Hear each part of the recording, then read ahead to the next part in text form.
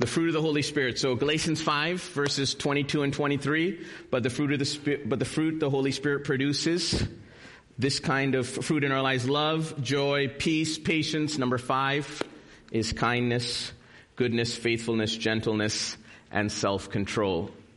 Okay? So we're on this last fruit, the 9th one. Okay? And the question is, what is self-control? Terry, if I can get the image on the back as well.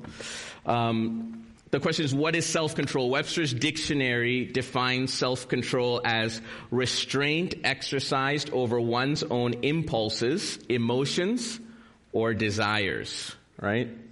In other translations, the word that's used is temperance. It's also words also like self-discipline or willpower can describe self-control.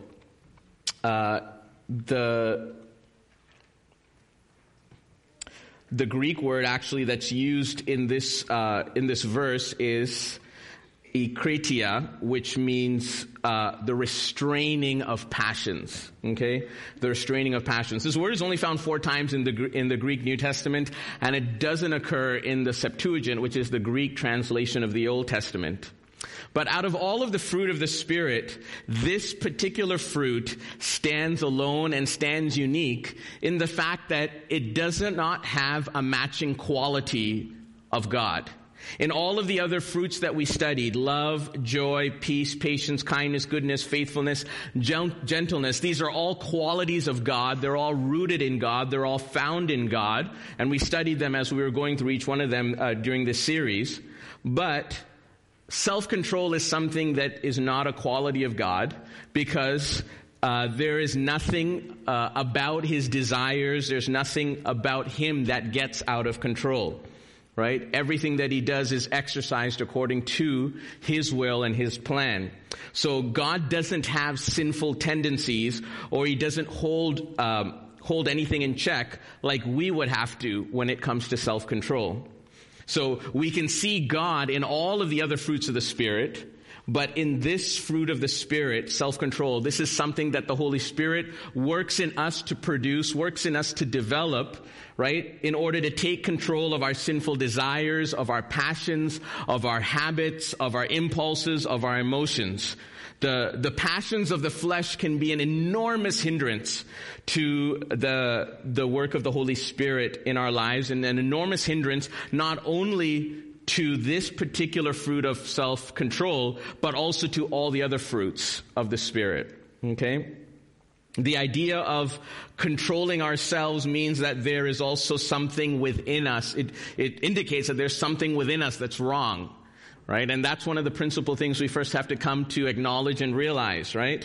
When we say self-control, that means I am holding something back. I am restraining something within me that is not good. I am bridling something. I'm controlling something that probably, if I let unbridled, would not be very good. So daily our self within us produces desires and passions, impulses, and the need. And that some of those things need to be denied. Some of those things need to be controlled. And we don't like hearing that. We're living in a generation and a culture and a society where whatever I feel, whatever I like, I should have the right and the ability to do that, to exercise that, to feel that, and to do that.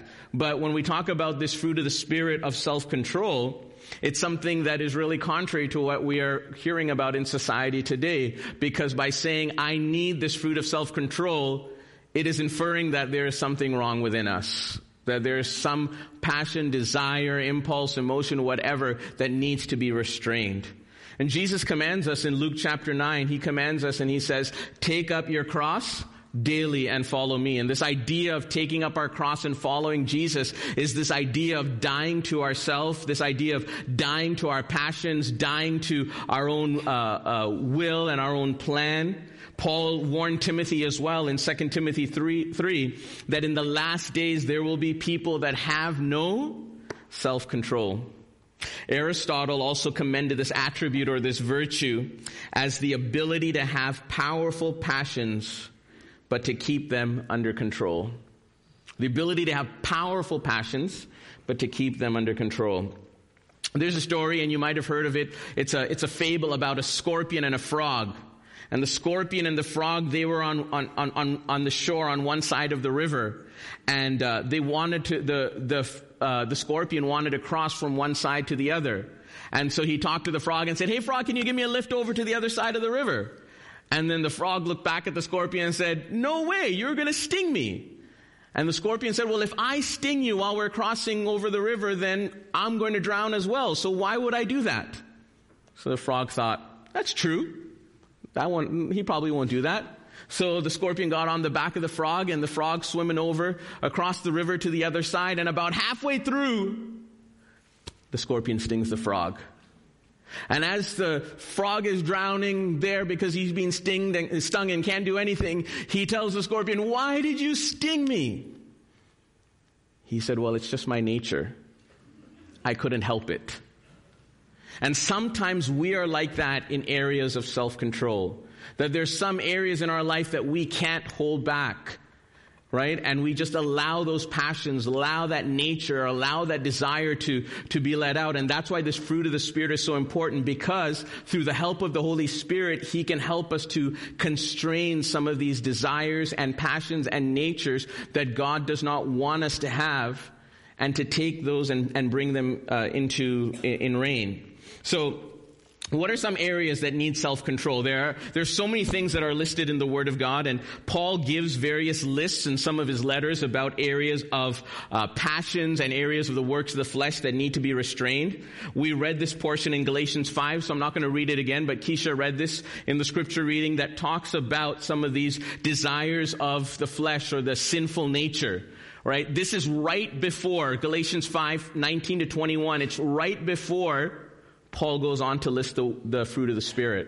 So he makes it like a compare and contrast. He says, here, these are the works of the flesh. And then he says, here, these are the works of the Spirit. Right? And so he lists some of this. And it's quite a list that he gives here. In Colossians chapter 3, verses 5 to 9, he also says here, this is another list, another place. So put to death the sinful earthly things lurking within you. Have nothing to do with sexual immorality, impurity, lust, and evil desires. Don't be greedy. Now is the time to get rid of anger and rage and malicious behavior, slander, and dirty language. Don't lie to each other, for you have stripped off your old sinful nature and all its wicked deeds. You can find other lists in 1 Corinthians 5. He goes on to list a few others. In Ephesians 5, he goes on to list a few other works of the flesh. So what are some of these things? And I just put this in a few categories here.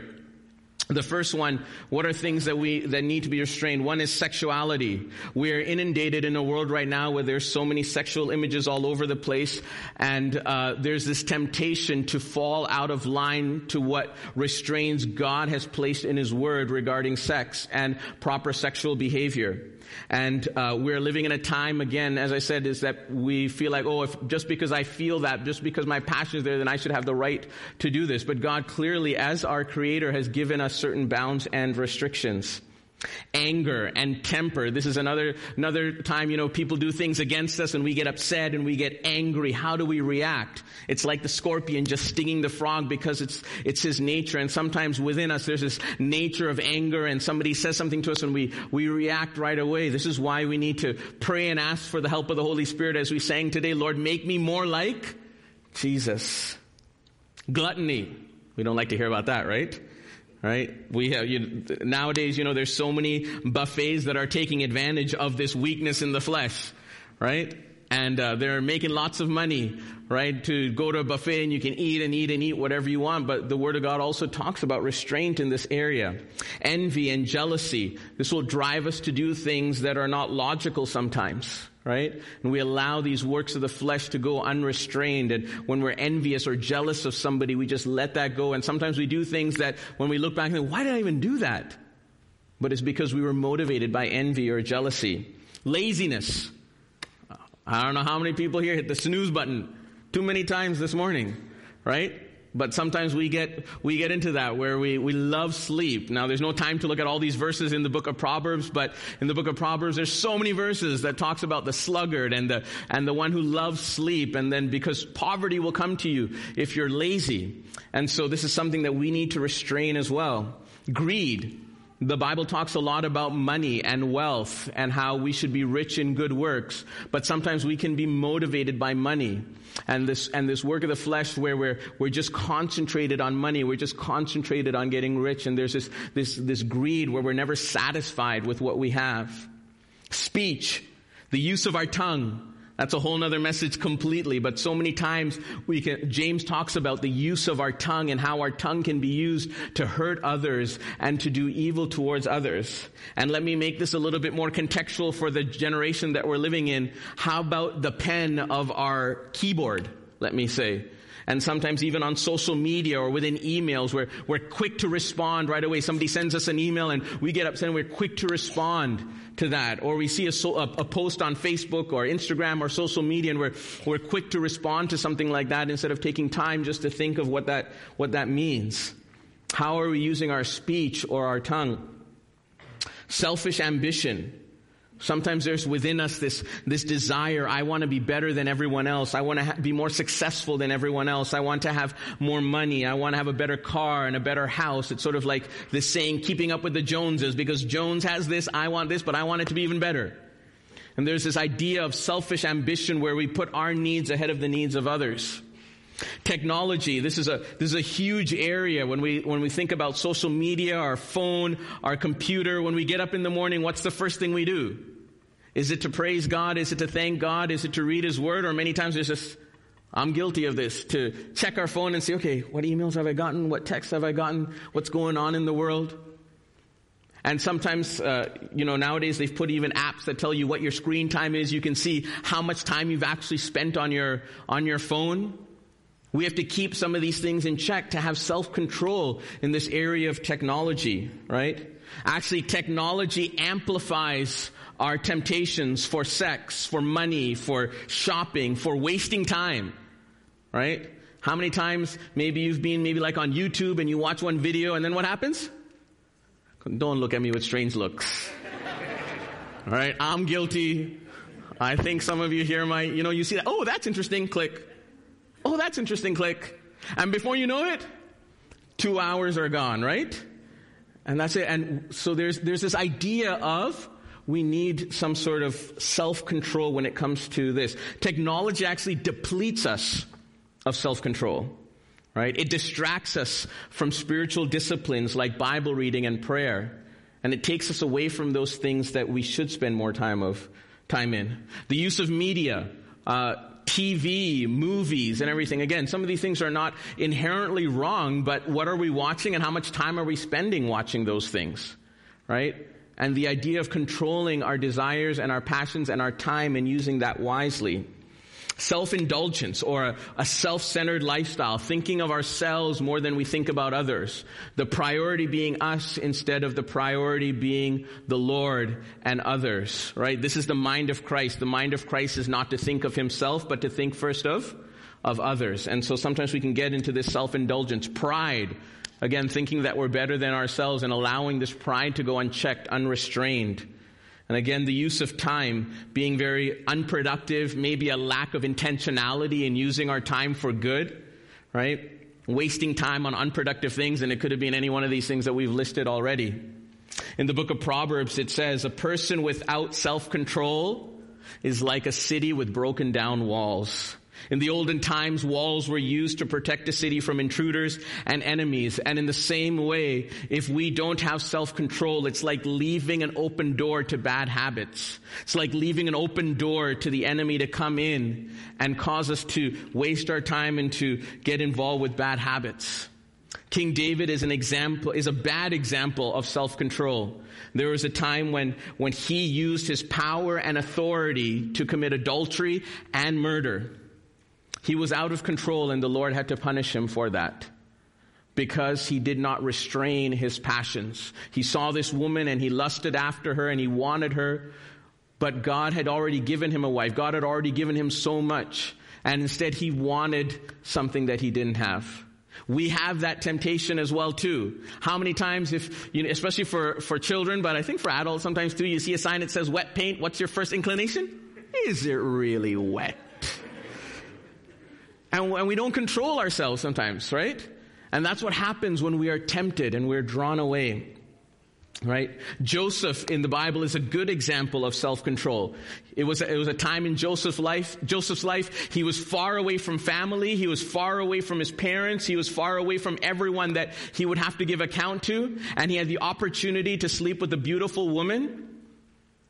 And what did Joseph do? He ran from that situation. He exercised self-control. As a young man far away from everyone that he knew, he could have done that and no one would have been the wiser. But he exercised self-control. So here's the question. How do I grow in self-control? And I just want to just share three things, I think, with you that I hope will be beneficial as we consider self-control in our lives. The first one is to confess your failure and seek accountability. I think we all here can acknowledge, myself especially, that we fail in this area of self-control. There are so many times when we should exercise self-control better than we are. And in the book of James, in chapter 1, verse 14 and 15, it says, "Temptation comes from our own desires, which entice us and drag us away. These desires give birth to sinful actions. And when sin is allowed to grow, it gives birth to death." We can't be putting the blame on others. Oh, so-and-so made me do it. So-and-so invited me out for this. Many times we also say, oh, I like it. It feels good. It brings some pleasure and enjoyment. Why can't I have that? The first step is to admit that we're wrong. The first step is to admit our failure. The first step is to admit I need some help. You know, the program Alcoholics Anonymous that helps people come out of alcoholism. The first step in their procedure is to admit I'm an alcoholic. And it's continually repeated throughout the whole process. I'm an alcoholic. It's their first step. Many times we try to ignore the problem or we deny the problem. It's not really a big deal. I can change whenever I want to. Everyone else is doing it, right? We can also blame our situations, our circumstances. We can blame our parents, our family members, our upbringing. We blame the devil a lot as well. The devil made me do it, right? Until we admit our failure, we can't get help. And I think another important thing that we really need is to be able to seek accountability. Find someone that we can walk with. Find someone that will help us to keep us in check. Someone you trust. Someone that is able to pray for you, to support you. I remember when I was in high school and I was struggling with a lot of different things. And I remember I had a pastor and I would share with him some of the things that was going on in my life. And he told me, he said, call me when such and such happens and to keep me accountable. And I told him, I said, I'm going to be calling you every day then. And he's like, it doesn't matter. He says, you need that accountability. You need the opportunity to keep this in check. And I'm so grateful for him, even till today, because it's the opportunity of being able to have some accountability and have some, when we're struggling in various things. Again, we studied so many different areas of self-control, but there are areas that we fail, there are areas that we need help, and it's great if we can first admit that, and secondly, to seek some help with accountability. Ecclesiastes 4 verse 12 says, a person standing alone can be attacked and defeated, but two can stand back to back and conquer. And that's the beauty of the body of Christ. That's the beauty that God has put us into a family of believers that are here to help one another. There's a young man as well, and he's been going through some difficult situations as well. And so he asked me to help him as well. And so we're using technology in a good way through an app that helps to keep him accountable. And he's able to write some updates and be able to say, this is what's going on in my life. And it helps us to keep in contact and helps him to be accountable as well for various things that are going on. James 5 and verse 16 says, confess your sins to each other and pray for each other so that you may be healed. The earnest prayer of a righteous person has great power and produces wonderful results. And so I want to encourage you today, if there's various areas of self-control that you're seeing that you're failing in, as we listed some of them, and there's probably others as well. And if there's something there that you're saying, hey, I really struggle with this, I'm not able to overcome, I want to encourage you today, take the first step of just admitting that you need help. Take the first step of admitting and saying, hey, I failed, I'm not doing well in this area. And then take the next step to say, I need somebody to be accountable to. I need a mature Christian. I need someone in my life that's able to help me in this journey and able to help me as I try to control these things within my life. The second thing I think that's important is to practice spiritual disciplines. Some time ago, we talked a little bit about spiritual disciplines and how these spiritual disciplines are able to enrich our lives and produce good fruit in us. And I think in order to grow in self-control, we need to allow our spirit to be in control instead of our flesh, right? We need to be led by the Spirit of God, not by our fleshly desires, right? So to grow in these spiritual disciplines by practicing, developing, and growing in these things. 1 Timothy chapter 4, verse 7 and 8 says, train yourself to be godly. It takes some training. Train yourself to be godly. Physical training is good, but training for godliness is much better, promising benefits in this life and in the life to come. Right? So we train ourselves towards godliness. Here are a few things. We looked at some of these things before, but just as a quick recap, here are a few things that might be able to help us in terms of spiritual disciplines. Number one, Bible reading. Right? When we get up in the morning, let's try to take some time instead of going to Facebook or Instagram or the news and reading up what's there. Let's take some time first to go to the Word of God, and let's get the Word of God in our lives as a discipline. Work that into our lives to have a time of daily Bible reading. We were using the YouVersion Bible app before of how and reading together. And if that helps you, maybe gather a few people together that you can read the Bible together, and that brings some community and helps you in that way. Personal devotions, to be able to take time every day to spend time with the Lord, whether that's reading the Bible and prayer, but having a time of personal devotions. Study and meditation, right? This is like in-depth reading, in-depth study of God's Word. We want our minds and our hearts to be filled with the Word of God, to be filled with the Spirit of God. Some people enjoy journaling because it helps to concentrate their thoughts, to be able to put something down on paper and to be able to say, hey, this is where I am, this is where I'm going, this is what has happened, and it brings a little bit of clarity in their mind regarding their spiritual journey. Memorization, right? Memorizing the Word of God. That helps our own regular memory, but also it keeps the Word of God in our minds. So at times when we're going through difficulties and trials, we can pray the Scriptures. We can pray the promises of God as we have them memorized in our life. Prayer is such an important thing, gathering together. I just want to let you know, for the last little while, we had a men's morning prayer at 6 a.m. We're going to open that up to everyone, okay, starting not this Wednesday, but the following Wednesday. So if you're a woman and you are feeling, hey, how come there's only a men's morning prayer and I can't come? Well, guess what?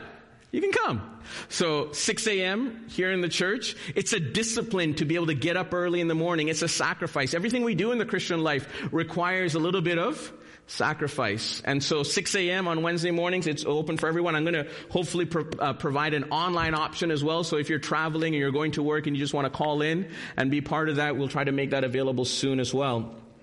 Fasting. We don't like that, right?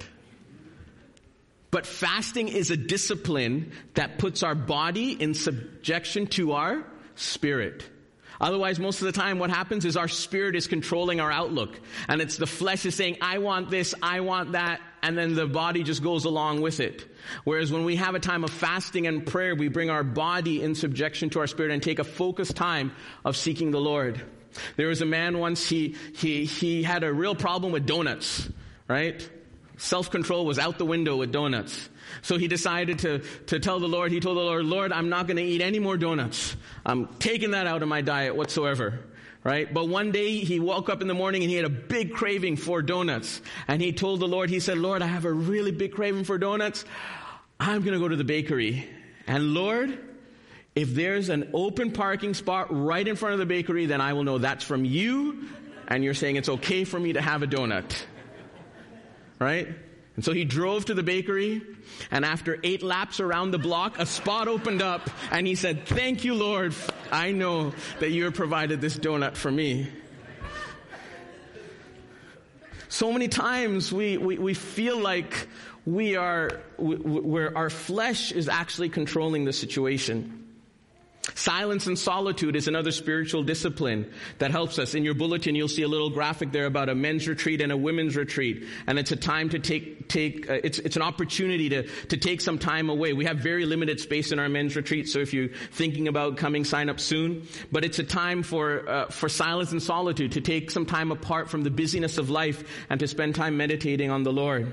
Sacrifice, living for the Lord and others by doing the will of God. It's a spiritual discipline to inculcate this in our lives, where we are sacrificing and living for the Lord. Fellowship, it speaks about gathering together like this on a Sunday morning. Sometimes we get so busy with other things in our schedule and we forsake coming on Sunday morning, or at other times maybe we don't have an opportunity of gathering together as a life group. We're starting life groups next week, and we want to encourage each one here to join a life group and be part of this fellowship. It's not just coming on Sunday morning, but having a place where you can do life together with other people, living in community and helping one another, supporting one another. And so I want to encourage you to have this discipline of fellowship and part of a life group.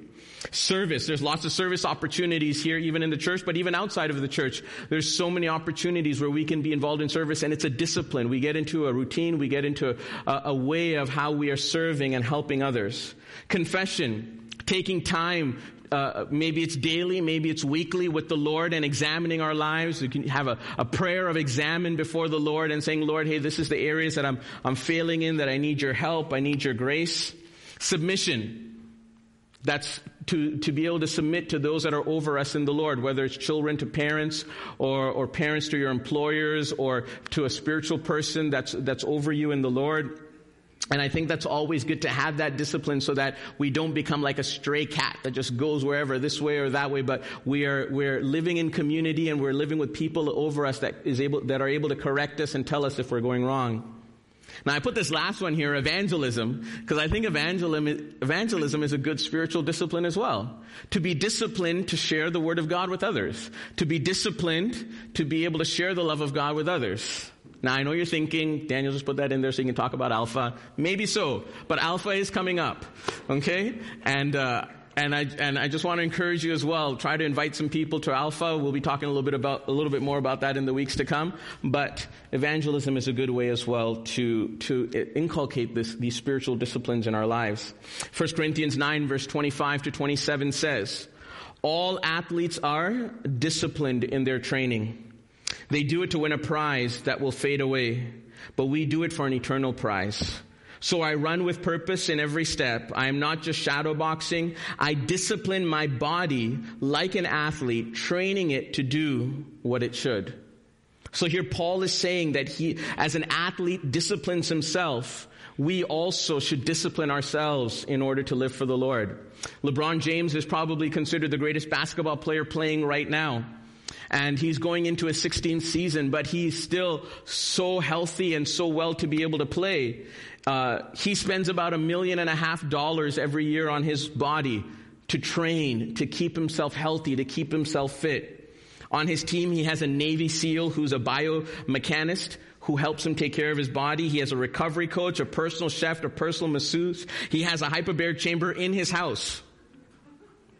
He does all of these things to take care of his body so he could play at the very highest level. And if people that are athletes are doing this, he wakes up very early in the morning to work out, 5 a.m. most of the time. During the basketball season, he works out 7 days a week. In the off season, he works out 5 days a week. So the Bible says here in Corinthians, if these are athletes that take so much time and effort because they want to win a physical prize, how much more should we live disciplined lives so we can win that eternal prize that is placed before us? Tom Brady is another example.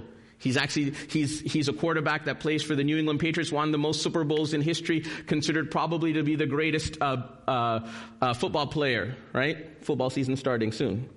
And he's 42 years old, and to play the quarterback position at that age is unheard of. But he started to go with his dad to the gym at the age of 2 or 3, at grade 2 or 3. He developed his own method, a health system called TB12, and he wrote a book about it on how to keep his body healthy so that he can continue to play. And so these are athletes that take these things seriously. How much more should we, as followers of the Lord, take the spiritual disciplines seriously, because our spirit is eternal? And we want to gain that eternal prize. The last thing is to put on Christ, and to be filled with the Spirit. To put on Christ and to be filled with the Spirit. As we come to the end of this series, let me point out something that's really important, not just for self-control, but I think for all of the fruits that we've studied so far. And that's that for every fruit of the Spirit, the dependence and the need of the Holy Spirit working in our lives is vitally and critically important. Right? After listing off some of the evil deeds and desires in Romans, Paul says in Romans 13, rather clothe yourselves with the Lord Jesus Christ and do not think about how to gratify the desires of the flesh. To put on Christ, to put on His nature, His character. What would Jesus do in such and such a situation? How would Jesus act? How would Jesus react? We're living in an age and a time when if it feels good, you should do it. I feel this way, so I should act upon it. You shouldn't deprive yourself from this feeling or from this pleasure. But that's not the way of Christ. That's not the way the Lord expects us to live. Jesus said in the Gospel of Matthew in chapter 5, it's part of the Sermon on the Mountain. We're going to be studying some of this later on. But Jesus said, if your eye causes you to sin, then what should you do? Tear it out. Sounds pretty harsh, right? I think this is the extremity of self-control. This is the depth to which we have to acknowledge how this is important, where Jesus says, if your eye causes you to sin, then cut it out. He's highlighting this idea of self-control, of controlling our passions and our emotions and what we are doing. So to put on Christ is to put on His nature, His attributes, His life of self-sacrifice, His life of self-denial, right? Philippians 2 verse 13 says, for God is working in you, giving you the desire and the power to do what pleases Him. It's interesting in this verse because it says God is giving us two things. Number one is the desire, and number two is the power. Maybe you're here today and you're saying within yourself, I love that thing. I get pleasure from that thing. I don't want to give that up. I love my donuts. Right? Or whatever it might be. Right? There's nothing sinful or inherently wrong with donuts. Please don't get me wrong. I'm just giving you an example. But what is that pleasure? What is that work of the flesh? What is that thing that we might be struggling? And we might be saying, but I love that. I don't want to give it up. I find pleasure. I find excitement in that. Here, the promise of God's word is that God is going to work in us and He's going to give us the desire to do what pleases Him. To push off those evil desires and to say that's not of the Lord, that's from the flesh, and God is going to give us the desire to please Him, and He's going to give us the power to do what's right as well. Right? He doesn't just leave us on our own. In Titus chapter 2, 3 times Paul encourages Titus to teach various groups of people to exercise self-control. And then he says in verse 11 and 12, for the grace of God has appeared that offers salvation to all people. It teaches us to say no to ungodliness and worldly passions, and to live self-controlled, upright, and godly lives in this present age. Right? We need to yield to the Lord, yield to Christ, put on Christ, be filled with His Spirit. Remember, these are the fruits of the Spirit, and so we are dependent. We are in need of the Lord. I'll ask the worship team to come up. In Galatians chapter 5 and verse 16 it says, so I say, let the Holy Spirit guide your lives. Then you won't be doing what your sinful nature craves. We've studied over these this whole summer all these various fruits of the Spirit, and ultimately what we need is more of the Holy Spirit.